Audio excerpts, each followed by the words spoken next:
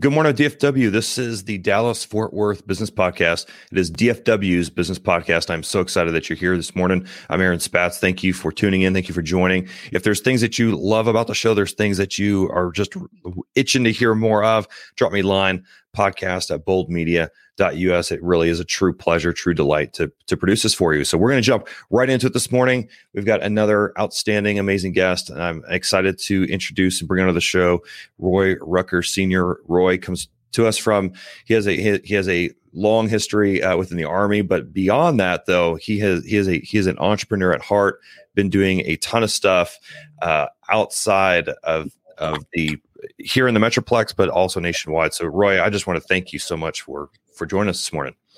Thank you, Aaron, for having me. Certainly. So take us a little bit about, like, you are. So one, I always like to lead off with this question. So, are you a DFW native? And if not, where are you originally from? No, I'm not a DFW native. I'm originally from a small town in Mississippi called Pantherburn. Okay. Yeah. Nice. And retired here in Rockwall after 30 years of military service. Okay. Well, right on. Well, again, thank you for your service. I really, really appreciate that. And Rockwall is a really, really beautiful community. I love, every once in a while I'm out that way. Absolutely gorgeous. And you're close enough to the craziness, but you're far enough away to do your own thing, right? Absolutely. That's why we chose it.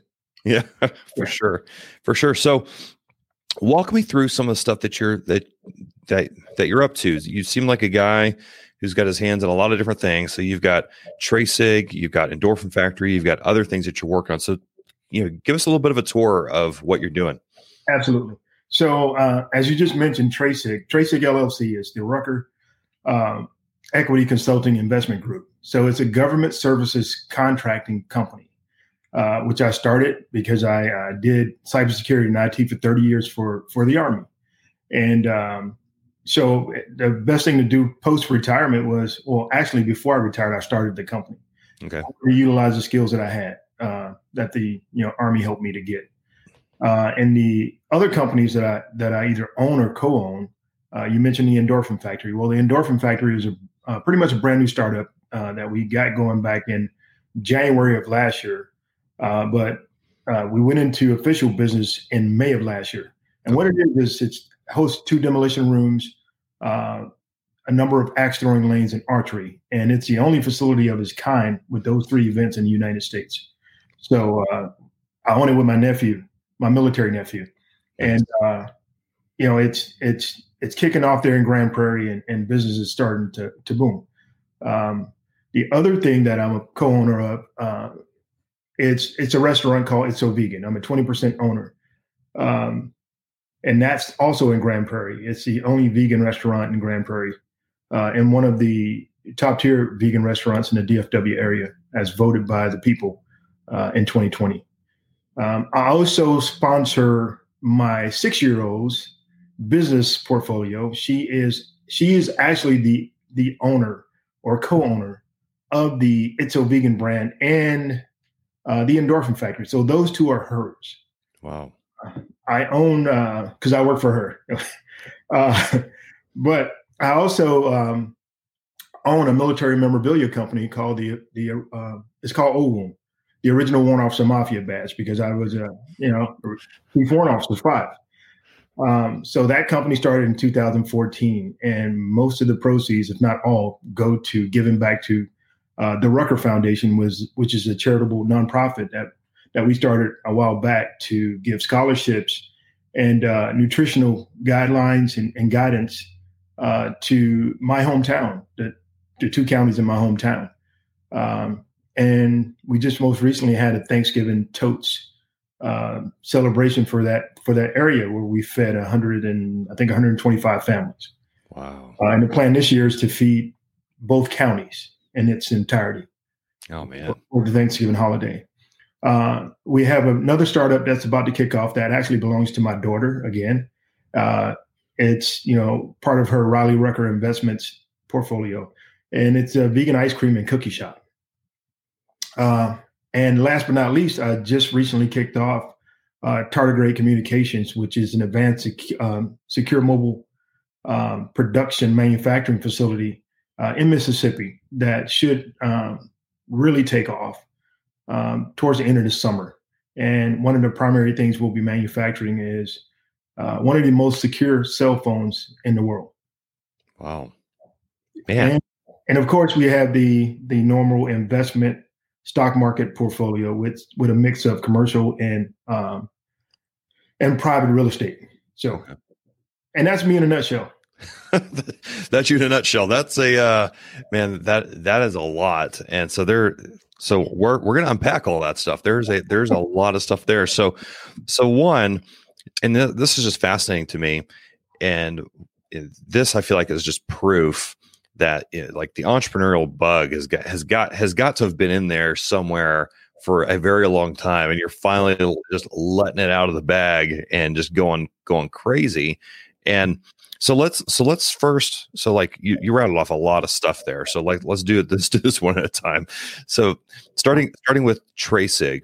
So for folks that are not familiar with the government contracting process and what all it takes to get obviously formed as a company, that's one thing, but then going through the whole process of either going through the various certifications that you can do to get special status for government contracts, or you're just going in, plain Jane, and then also you're maybe picking up contracts from other primes. So like, you are the expert on that. I'm not gonna pretend to know all that stuff, but walk us through how did you go about that process? And two, like, where did you learn about all that stuff so that you could get yourself situated and positioned in a spot where you could do business? So I'll start with answering that number 2 question first, because it's the quick, easy answer. So I learned about all this stuff through watching, and I'm a voracious reader. So anything that I have interest in and wanting to know, I read about it. I do my research. I'm an analyst by trade and by nature. And so digging into whatever I want to know and, picking out those finer nuances of whatever it is and holding on to those and utilizing them and building strategies towards it. That's me. And that's how I kind of fed my business bug, which started, of course, I keep mentioning or guessed, it started a long time ago with my first residential property purchase. Okay. My first purchase was a tax repo property in Killeen, Texas, when I was stationed at Fort Hood. It was a property valued at $144,000 that I got at a tax auction for $3,700. Dang. Right. Held on to it, did the revamping of it, lived in it for a little bit, and it made some money off of it. So the bug started then with real estate, and it continued and grew. But as far as having the bug towards large scale companies like I do now, I gained more interest in that along the way, but the military sparked it. Sure.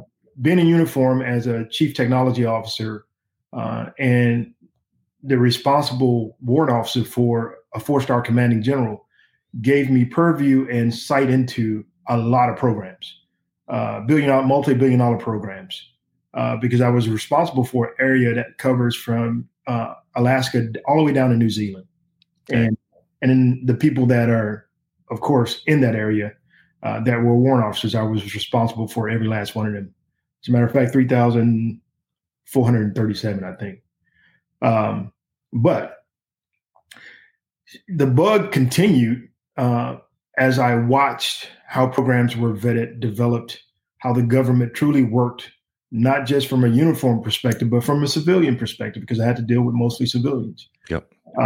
And I saw how easy it was, in a sense, because if you've been shot at or almost blown up in combat, little things like stressing over paperwork, or should I say not stressing over paperwork, comes easy. You don't just do it. You don't stress about it, just do it. And that was, those are a couple of things that drove the bug. And I figured out I'm a 5 to 10 year guy. So I put something down and I know 5 years from now, I already have the format build out to make it work year by year by year. And I follow those plans. And being a guy that has the military decision-making process right in my head, that helps you to in place risk mitigations and that type of stuff. Formatting a 5 to 10 year plan came easy. So I essentially used all the tools that the Army and the government helped build into my life. So that's the answer to number two. Yeah. Getting back to number one on how I formed the government services contracting company. First, you start with your basic LLC. Sure. Right. And then you register for a cage code and a DUNS number with the intent of doing a specific job or selling a specific product to the U.S. government. So I went into SAMS, and it's a Systems for Awards Management, and it allows you to put all of your particulars, your certifications that you get through the SBA, your service disabled veteran-owned small business. If you're at the disabled category, where you can receive that certification, economically disadvantaged owned small business, which quite weird here in the state of Texas. A lot of that is done through the Department of Transportation. Okay. And which threw me for a loop, but research actually had me prepared in order to get that right for the first time up. So the SBA, SAMS, the local PTAC at UT Arlington that the SBA put me in contact with actually helped me to formalize all the things that I needed to do to prepare for getting TRACIG off the ground. Wow. And I got it off the ground in January of 2018, which I just hit my 3-year mark a couple of days ago. And I officially retired from the Army in October of 2018, October 31st. Okay. So the company was up and running, but not doing official business because of the capacity that I was working with the government. I couldn't just go out and start trying to pursue government contracts because I was still in the government wearing uniform. Right. Well, then take us through what was that like then, getting your first government contract? What was that process? Again, there's a lot of people that are intrigued by the government contracting part. We know there's a lot of bureaucracy, a lot of red tape that you got to cut through in terms of just getting to the starting line, just like you described, right? You analyze the process, mm-hmm. you did all the things right that you need to do to get yourself ready to go. But then talk us through then how you actually, what was that first contract award like for you? That's a great question. Well, my story is a tad bit different from what the normal person's story would be. Sure. With me, I built a brand. I was a very, very well-known person in the military, in the Army. So I built a brand, and I used to be a 265 pound, 250 pound natural bodybuilder for 16 years. So I was known by the nickname Big Ruck. And that permeated and carried over into the professional side of the military where, people knew Big Ruck, but they didn't know my first name. That's funny. They knew Chief Rucker, but, they didn't know my first name. So that carried over with the excellence and stuff that I achieved in uniform. And that brand was solidified and built over a number of years. So when I retired, it was too easy. And my phone was ringing off the hook saying, hey, we know you can do business now. We have this capability gap, or we have this sub work if you want it. If you want to be a subcontractor to get you started under me, here you go. So I didn't have to do the proverbial negotiations, sure, per se, or writing out proposals to become a subcontractor under a prime when I initially started. My first subcontract was a consulting. Well, my first prime contract was a consulting contract. Okay. And it was one of the companies that I had dealt with while I was in uniform. They called me up and said, hey, our CEO needs some guidance on how to effectively get into the military. And we need some technical, insight on how our product needs to be thoroughly developed to withstand the rigors of the inspections and everything else that it has to go to become a viable product for the U.S. government. And we pitched some really good numbers and went backwards and forth. And with me knowing your value, not just as an individual, but as a company, kind of set the stage for my pricing model. And I presented that, stuck with it. Of course, they signed on. And that contract lasted for 2 years. And it was a very lucrative contract because I had a mixture of monthly retainer for my company and a share of every contract that I helped them to win. I got a 5% share of that. So it's very lucrative. And the funny part is I no longer have the contract with that company, but I still receive residuals from that first contract. Holy cow. Yeah. Wow. That's amazing. Well, so you hit on a great point. So I don't care where you are in your professional career. The things that you just talked about, Roy, is something worth noting, which was you had built a network, you'd built a brand during your career. So it doesn't matter if you're in uniform or out of uniform. For people that are listening, watching it, important to remember and understand, like you are continuing, like your reputation precedes you oftentimes, right? So your brand is always being built. It's either a positive or a negative. Like it's how are you pushing the needle? Like how are you affecting your perceived, your perceived value from the viewpoint of someone else. And so what you were able to do, Roy, was, you had a lengthy career in the Army. You had a great reputation. People knew they could count on you. You did quality work. You were very, very well networked. And so people respected you. They liked you. There's something about you that they wanted to be around. And obviously you getting promoted helps as well, certainly. And so like you have all these things working for you. So then by the time you're ready to turn the lights on and start taking orders and start doing business, it was already there for you. It was just simply your network, people that you already knew. And so I think for a lot of people when they're starting businesses, I think it's important to remember, like, who do you already know? Like, chances are you already know there's already people in your circle that could help guide you, or that can help introduce you to somebody that could lead to a deal of some sort. And so, yeah, I mean, it's a phenomenal story. It's a phenomenal case study for those that are completely foreign to government contract work, and how, depending on your background and your skill set, and in your case, a ton of research, a ton of just reading, a ton of just understanding how it was, and boom, you're walking into opportunity after opportunity. So we might come back to that here in a bit, but I want to shift gears to some of the other stuff that you're working on. So what really grabbed my attention was the Endorphin Factory. I'm just like, dude, this looks like a place that like everybody could just go just nuts at. And so walk me through the process that you went through to, just creating that kind of business and then selecting the market for it.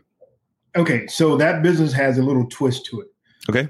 So my military nephew, and I use it, he's not my blood nephew, but he's my military nephew because I served with his parents and I watched him be born and grow up and all that good stuff. And he's the same age as my 28-year-old son. So to me, he's more of a son than a nephew. Gotcha. But he was he's a neural guy, right? He played college football for Louisiana State, and he has a degree in the neurosciences. And he got some work in the medicinal marijuana industry, which moved him to several places, and he ended up in California, helping them to scale their business. And I think he was a lead in quality assurance and control. And I think he had a little burnout moment. Both he and his now fiance were together. And he came up with this idea from having visited other places that, might have had just a demolition room, or you go to another places, just might have archery, or this next place might have just axe throwing and some food or whatever. So he came up with this idea, this business plan, and he shot it to me to see what I thought about it and if I wanted to partner and finance it. So we made a few tweaks here and there. I liked the idea. Initially, I had no thought in going in that direction at all. But I looked at the idea. I did some analysis of my own for the area, which is Grand Prairie, and the overall market. And it was a it was a success in my mind, though. Like any business, it takes a lot of hard work. Yeah. And we went after it. And part of that process that makes things a little bit more challenging for me. I'm running other companies, and I have to both not just assist, but ensure that my nephew can develop his business brain and follow a certain track in order to be successful. So it involves both, helping to run the business and being a primary mentor to him to guide him around pitfalls and over pitfalls. So it's a really good business. We have to stay within COVID guidelines, so we can only operate at a certain percentage. Okay. Daily sanitization. We're not open on Mondays, so Mondays is a maintenance day, and then inventory pickup and that type of stuff. But staying within the COVID guidelines, we thought initially would be a challenge, but it's not because it's an appointment-based facility. You have to have the appointment, and the only time a walk-in will be accepted is if we can fit you in and still keep you socially distanced. Gotcha. And it's been pretty successful. I mean, the revenue stream has been climbing month after month. It's a predictable analysis because, of course, again, I'm an analyst, by nature and by trade.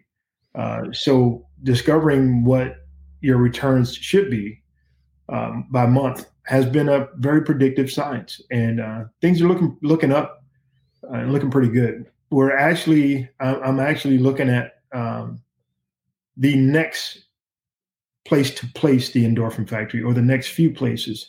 Okay. And starting a franchise probably towards the end of the year or the first of next year. Wow. Well, that's terrific. And so, like you already started to answer one of my questions I was going to have for you. And so I think this is a great question that we can address when we come back from break. So after the break, what I wanted to ask you was, if I read it right, like, and if I remember what you said earlier on, you'd started this like literally right in the middle of the pandemic. It was May.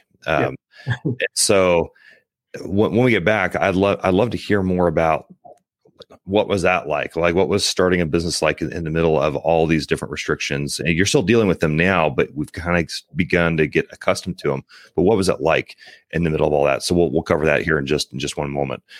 So the show is made possible by our amazing sponsors. And so I'm incredibly grateful for the companies that we are able to partner with that sponsor this show. It's a phenomenal journey that we're on, and we're building something amazing here at the DFW Business Podcast. So I just want to shout out to our show sponsor today, R.D. Adair Law. And so if you're a business, I mean, every business needs a good attorney on standby, right? And so if your company needs solid legal help, I'd point you to Ryan with R.D. Adair.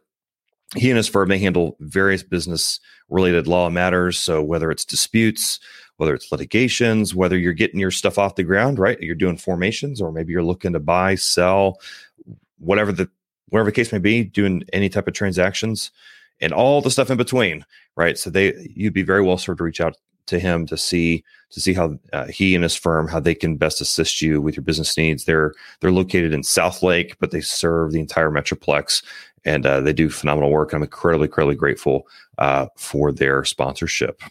So, Roy, we were just talking just a second ago. So you'd started the Endorphin Factory right in the middle of a pandemic, and so you've now adapted to what I call the new crazy. And so we're adapted to these different guidelines. You have predictive revenue increase month over month, but talk me through, man, what the heck was it like getting this thing started in the middle of a crap storm? Well, it was a stressful time because we thought we'd be able to kick off January. Yeah. But of course, COVID hit, and I was flying back in from Hawaii, and my last trip, and I got the notification that, hey, businesses were going to be shutting down. And it was before we even got started. So shutting down before you get started is like, wow, it's a gut punch. Yeah. Sure. So from the gut punch moment, I went into reactive mode. And the reactive mode was, you got to have fail safes. You got to have disaster recovery type of inclusions in your plan so that if something like COVID happens, you can carry yourself for however long. And having the fiscal means to have the doors closed, continue to build out, make the facility look great, to make sure my nephew got paid so he could have a living, or and his fiance, that they got paid, that they can afford to live, because they left jobs to come in this venture. And so having the monies in place to pay the rent, which wasn't deferred, by the way, the landlord could care less. Yeah. So you guys are already locked into a deal. Locked into lease. Oh man. Locked into utilities, locked into you name it. And there was very little advantage of a break given. Because it was still a new discovery what this COVID thing is, and right, and how long is it going to last? Oh, it's just the flu, whatever. But when the governor came down with mandates, and then the local government came down with mandates, from January to the last 2 days in May, we were closed. Yeah, fully, getting the facility more beautified, building out the bar, building out lanes and all this other stuff, getting inventory stocked in preparation for when the go time was. And, back to the predictive analysis, watching how the government parlayed, their cause for getting things back in action. The Texas government was a little bit more aggressive, right? When Governor Abbott said, hey, you can open back up at 25%, but you have to have these mandates in place and yada, yada, yada. Well, we already had those in place. Okay. As a measure of, being safe and keeping people safe. So the last 2 days of May, we kicked off, and it was the first guests in the facility were current business partners of mine. And they came in, had a great time. We did some advertisement based off of that, and got a little notoriety from that, and things started to scale up. So the last 2 days of May were pretty decent days. And June came, and I was still supporting the continuance of the business out of my own coffers, my own fiscal coffers, and which could be challenging sometimes, right? Sure. You're running other businesses, and you have to take care of this other business that you just invested into, that you didn't plan to put so much into, right? Sure. So we essentially did, overall a 100K jump over what should have been. And so it went from there, and every month more and more people started doing direct advertisements around the local area. Nice. And started using those branding and marketing measures that I know I'm very familiar with. And then my nephew was, because he's of the new era of young men and women who think different, and using some of their social media savvy. And of course I have my own, because I run a cybersecurity and IT company. Right. And then you're right, certain movements that hit during the pandemic, and we utilize those to our advantage.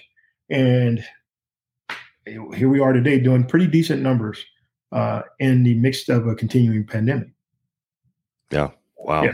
No, I mean, it's a phenomenal story. And I know that there's, and I want to be sensitive, and I want to be respectful to others that have really endured a very, very difficult time throughout the pandemic, because there's been some businesses that have had to shut down, right? There's been companies that have really suffered, but there's been other companies that have absolutely just exploded with growth because of whatever their industry was. And so, yours is a bit of is kind of unique, because you are dependent 100% on people on foot traffic.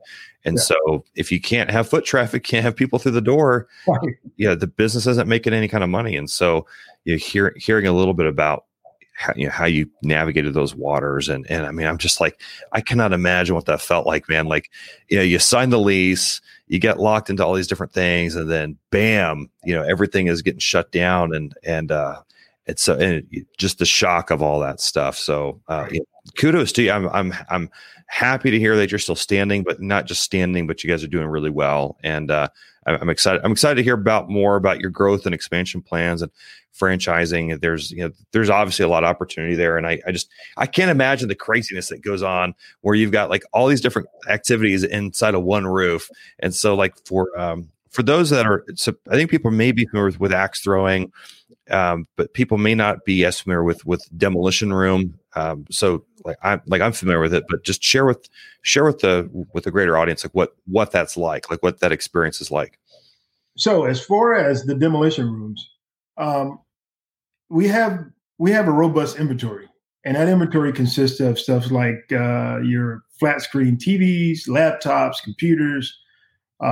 We have actually now, for a big party, we have a split truck bed that we bring in. We have automobile doors. We have windshields. We have very thick tempered pane glass. We have bone china dishware that sometimes people are afraid to break.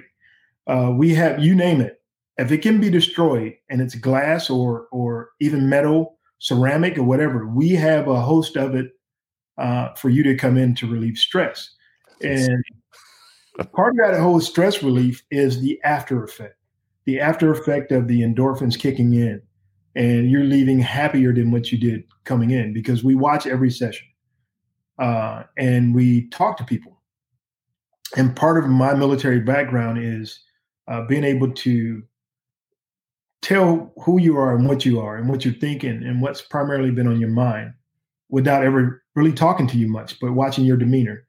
And we use a measure of that, or a lot of that, to determine how someone is going to respond to a certain thing. So the rooms are set up real nicely, and people are shocked when they walk through the doors for the first time, and they can hear whatever music they want to hear, because we have a system that will allow for whatever song to be played. Wow! And they get in there, you get your hard rock, you get your rap, you get whatever. And it's, loud enough for them to tone out anything else outside of the room. And we watch as they go through their processes, and the process starts with, sometimes people are timid. They don't want to break this thing because they're scared. And that's expensive bone china. I don't want to break that. Yeah. Are you sure you're not going to slip me a bill when I'm coming out of the room for $85,000? Yeah. And so, sometimes we open the door and say, hey, it's yours, break it. You paid for it, break it. Because what we want to see is, of course, the after effect. It's not about making money per se. We have to make a certain amount of revenue to stay functional, but it's more about the experience. Yeah. We don't call people customers. We call them clients, because it's a client experience, which is way different than just being a customer. Sure. We care about our clients, and we get referrals from counselors. We get referrals from all kinds of professionals sending their clients our way. And sometimes they even come with them. So you can see the teenage release when they come in with stress about school, about the pandemic. We had 2 young ladies that came in last night who were very stressed out about ex-boyfriends. And I will tell you, my 5 to 10 minute talk with them beforehand, and the stuff that they conveyed to me, showed me that I needed to watch them for a little bit. Okay. And I did. And I watched them, and my nephew kind of guided them through certain things in the room, placing certain things in the room, the right things, because people like that like glass. So he put additional glass and some extra dishes in the room. And I watched him go through their phases of just being angry at the boyfriend, shouting out the names, and, just going hard for about 10, 15 minutes. And then when he hit that wall where it was no more boyfriends, no more name calling, it was, now let me have a little fun of my own. Let me get a little workout. And then as the timer went off, we let them stay in a little bit longer, right, to get a little bit more. When they come out, then you have to go through the after actions review, the military AAR. Right. And they started to talk more about, hey, what you said was going to happen, it happened. We're not thinking about those guys anymore. As a matter of fact, we're probably going to come back every week because this stuff is fun. And they're hyped up. And the funny part is before they left, they made a commitment to schedule for axe throwing and archery today. And sure enough, I saw them put in for it about 2-something this morning. It popped up. So that's our demolition room. It was named the destruction room, but we had to change that name because some guy in Virginia actually owned the rights to those words.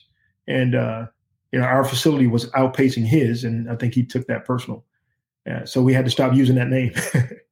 Wow. But that's demolition. It's one of the most sought after events that we have in the building. Axe throwing is a close second. I think they jockey for first place quite often. Okay. And then archery is slowly catching up.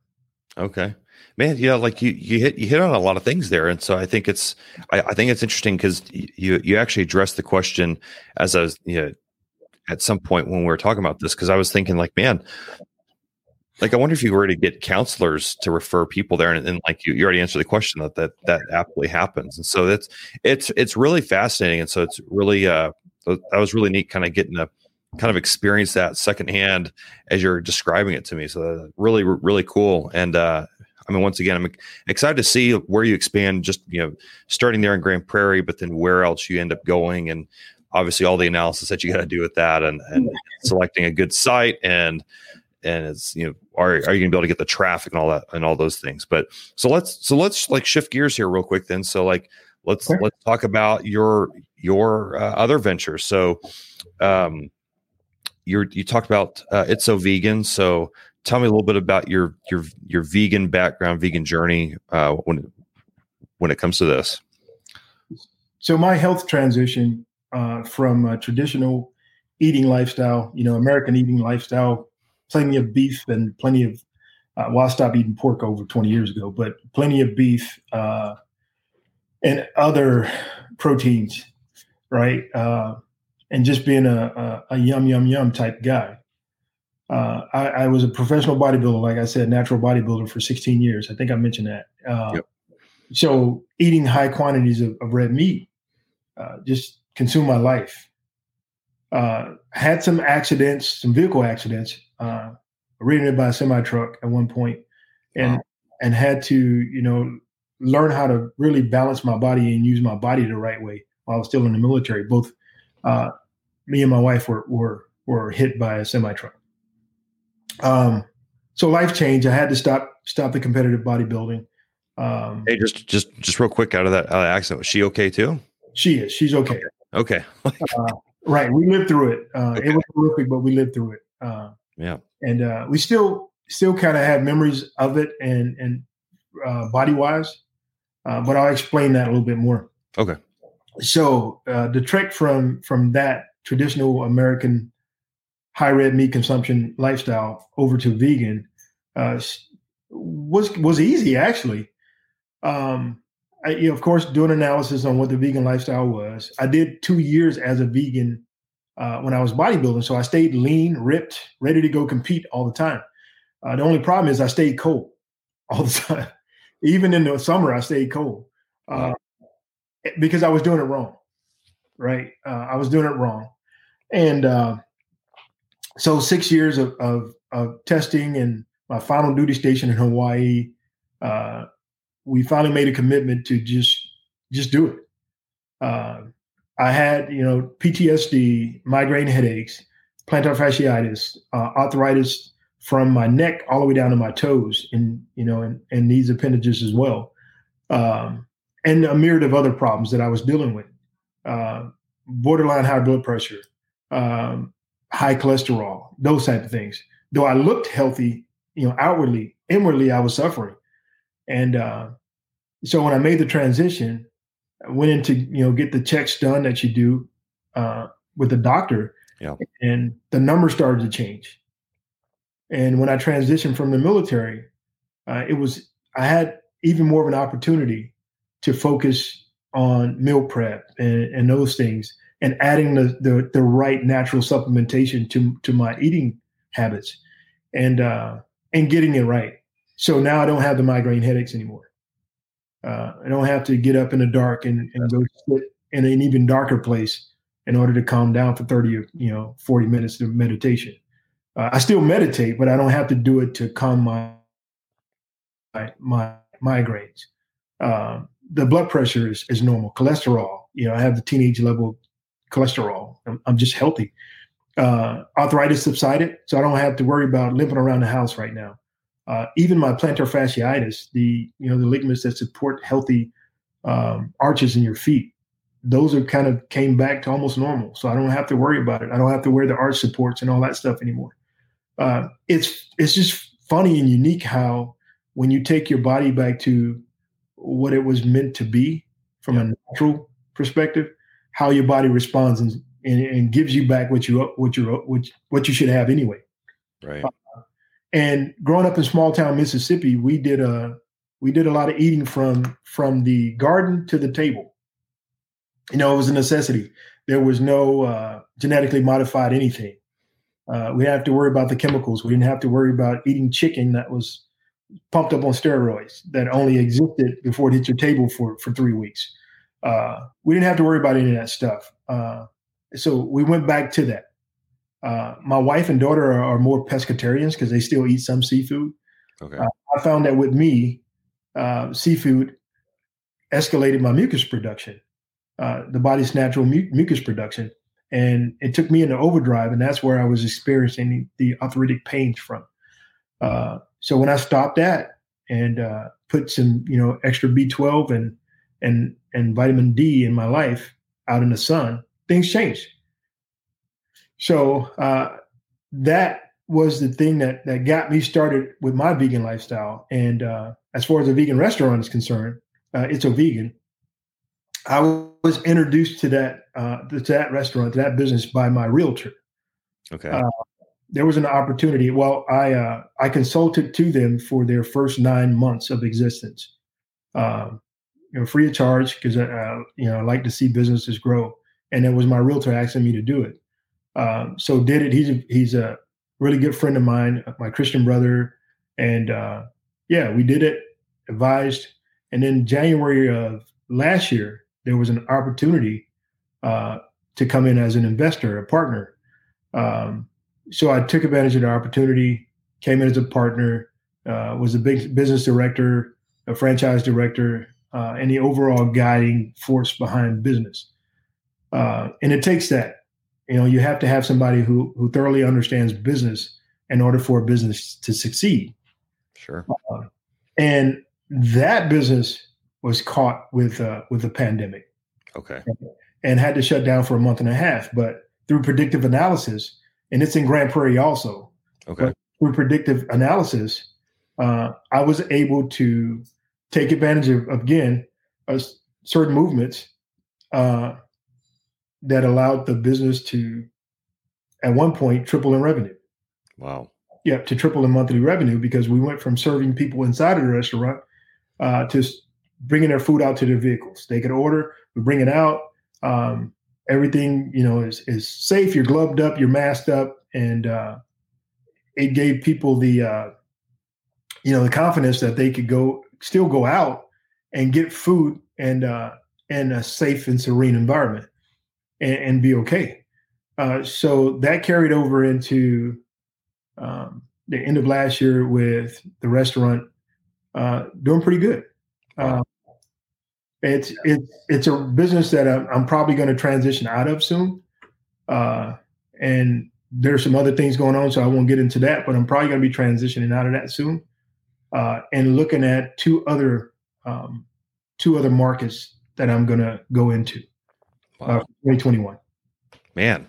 Well, so I mean, again, you're a really busy guy. So you've got a lot of different things going on. So, like, for those that are out there, they're contemplating their entrepreneurial journey and they're maybe towards the front end of their journey. What are some things that you would advise people to really take into consideration as they're launching their business or as they're just getting started? Say they've been in business for less than 6 months and they're just trying to continue to get things moving and get things off the ground. What's some words of wisdom? One word of wisdom is pivot. Being able to pivot, and that is So if you have your risk mitigations already in place, you see pitfalls that other businesses in the sector that you're in that they go through. Having a plan where you sit down and think through that if this happens to me, this is what I need to do. And you take those proven measures that you researched or read somewhere else that worked for this company, you put them into a modeling process to see if they work well. They will work well for you, and if they do, then you put those in your store, in your bank of your memory bank, and have those ready to be utilized just in case that happens. Right. So in that respect, being able to pivot. That's advice number one I would give you. Advice number two I would give you that in the arena that we're in now with COVID is having the fiscal means to be able to stabilize and to stay at bare minimum and wait it out for at least 6 to 12 months. If you're able to have, got to save. Right. Yeah. And the good thing about me being fiscally responsible for the number of years that I was in the military and investing in everything else, I haven't had to take a loan from anywhere, any bank, to finance any venture that I have, which is a good thing. Self-financing is great because I wanted to get myself to a point where I could be functional and operational and be able to get a line of credit later on. So that's one thing I would most definitely tell any prospective business startup or someone that's new into the startup about 6 months or so. Make sure you're keeping your books right. Make sure you're not stealing from yourself. Just do things the right way, because doing things the wrong way will come back to bite you. And I've seen it happen to friends of mine. And matter of fact, I've seen it happen to 2 partners of mine that doing things the wrong way could come back to really bite you in the end. So to any prospective person starting a business or have already started and you're in it, in the middle of a pandemic that's not over yet, seek guidance from people that have been successful, right? Talk to people. Don't be afraid to ask the hard questions. Don't be afraid to go to your local government to see what kind of programs and grants or whatever that they might have in place. Because your local chamber of commerce, your local city planners, they don't want to see businesses close. They don't want to see people struggling. So they can make you well aware of a lot of grants and other processes that are out there to help keep you afloat. So get out of the turtle shell and go out and visit. Call those people up. Those are some of the things, Aaron, that I would suggest that people do. Yeah, no, I mean it's solid, and I think to your last point, about mentors, I think that cannot be overstated. I've seen what could take someone 5 years or 10 years to learn.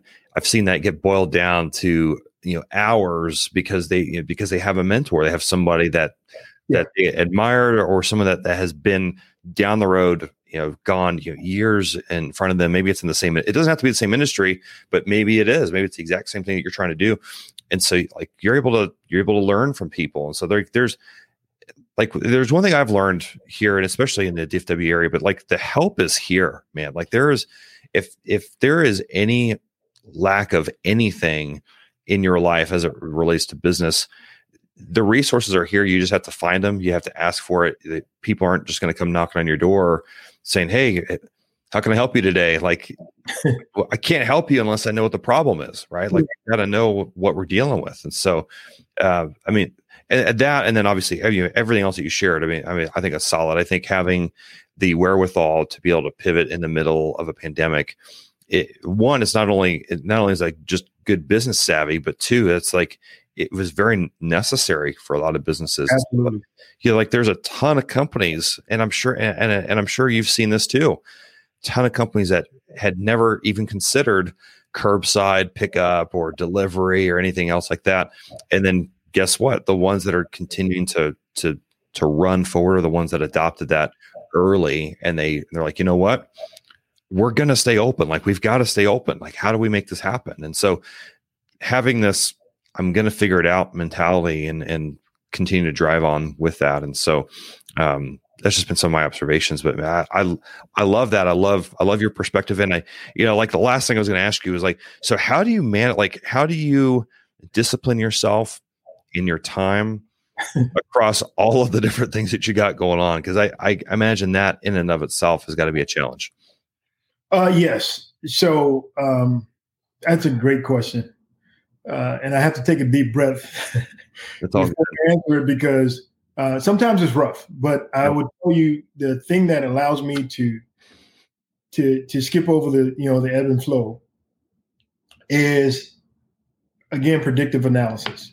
You put things on the calendar and you stick to them. You hire people that can pick up some of the frustrations for you, some of the things that come along with business. If you can outsource it and you pay the person that you're outsourcing it to, and you're not really outsourcing it, you have that person in the house to pick up the slack. It helps because you have to trust people. In order for me to, case in point, in order for me to assist the Endorphin Factory with growth and mentoring my nephew to be the best CEO he can be, I had to physically be there. His fiance is now pregnant. She couldn't be in the facility helping because there's a fear of catching COVID and potentially losing not only her but the baby as well. So you can't be in that space. So I had to do some internal hires for some people to pick up some slack where I would normally be doing things. And I do half of the day here at my home office. And then the rest of the day, starting at 2:30, 3 o'clock, I'm at the Endorphin Factory, earpiece in, laptop on, doing work in between appointments, and trying to close deals on my headphone. So I wake up every morning with the intentions that I am going to do the repeatable processes over and over again because they work. The morning meditation. The morning workout, because I'm just getting back into really good workouts. The morning workouts, and after the workouts, either a morning tea or a morning coffee to spike me a little bit. And then I'm off to work with TraceSig and monitoring the other stuff that I have going on, checking out orders for my military memorabilia company, and then checking out progress and preparations to talk with my CEO and other people. My CIO and president about things that are going to happen with TraceSig and any other companies.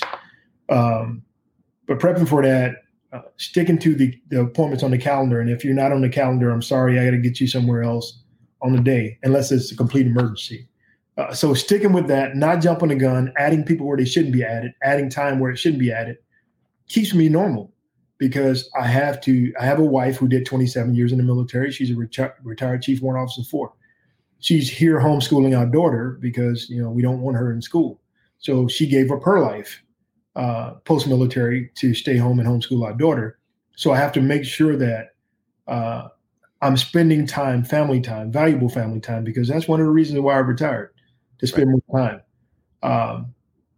So those are the things that are critically important: time management, and sticking to that time management schematic at all costs, right? Because money is never worth your health, right? It's true. Closing that deal is not worth losing a family, or your life.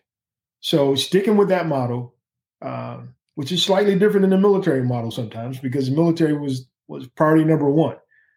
It was military over life, military over family at some points, and kind of skipping that and allowing the brain to process something new and enjoying that newness of life. So that's how I handle it. And it's not made up or anything like that. That's really how I handle it.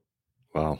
No, that's terrific. And I appreciate you sharing that with me. And I'm like, we're already running out of time because I was wanting to cover a whole bunch of cybersecurity stuff. We'll have to do a part 2, I think is what's going to happen. We'll have to set that up. But no, I have thoroughly enjoyed having you here. I just want to thank you for being a part of the show. But how can people get in touch with you? Like what's the best way to follow what it is that you're up to? Well, I'm on all social media, and of course, Facebook. I'm Roy Big Ruck Rucker Sr. Tracig LLC is also on Facebook. Tracig LLC is on Twitter and Instagram, and of course, I'm on Twitter and Instagram as Roy Rucker Sr. So easy to follow.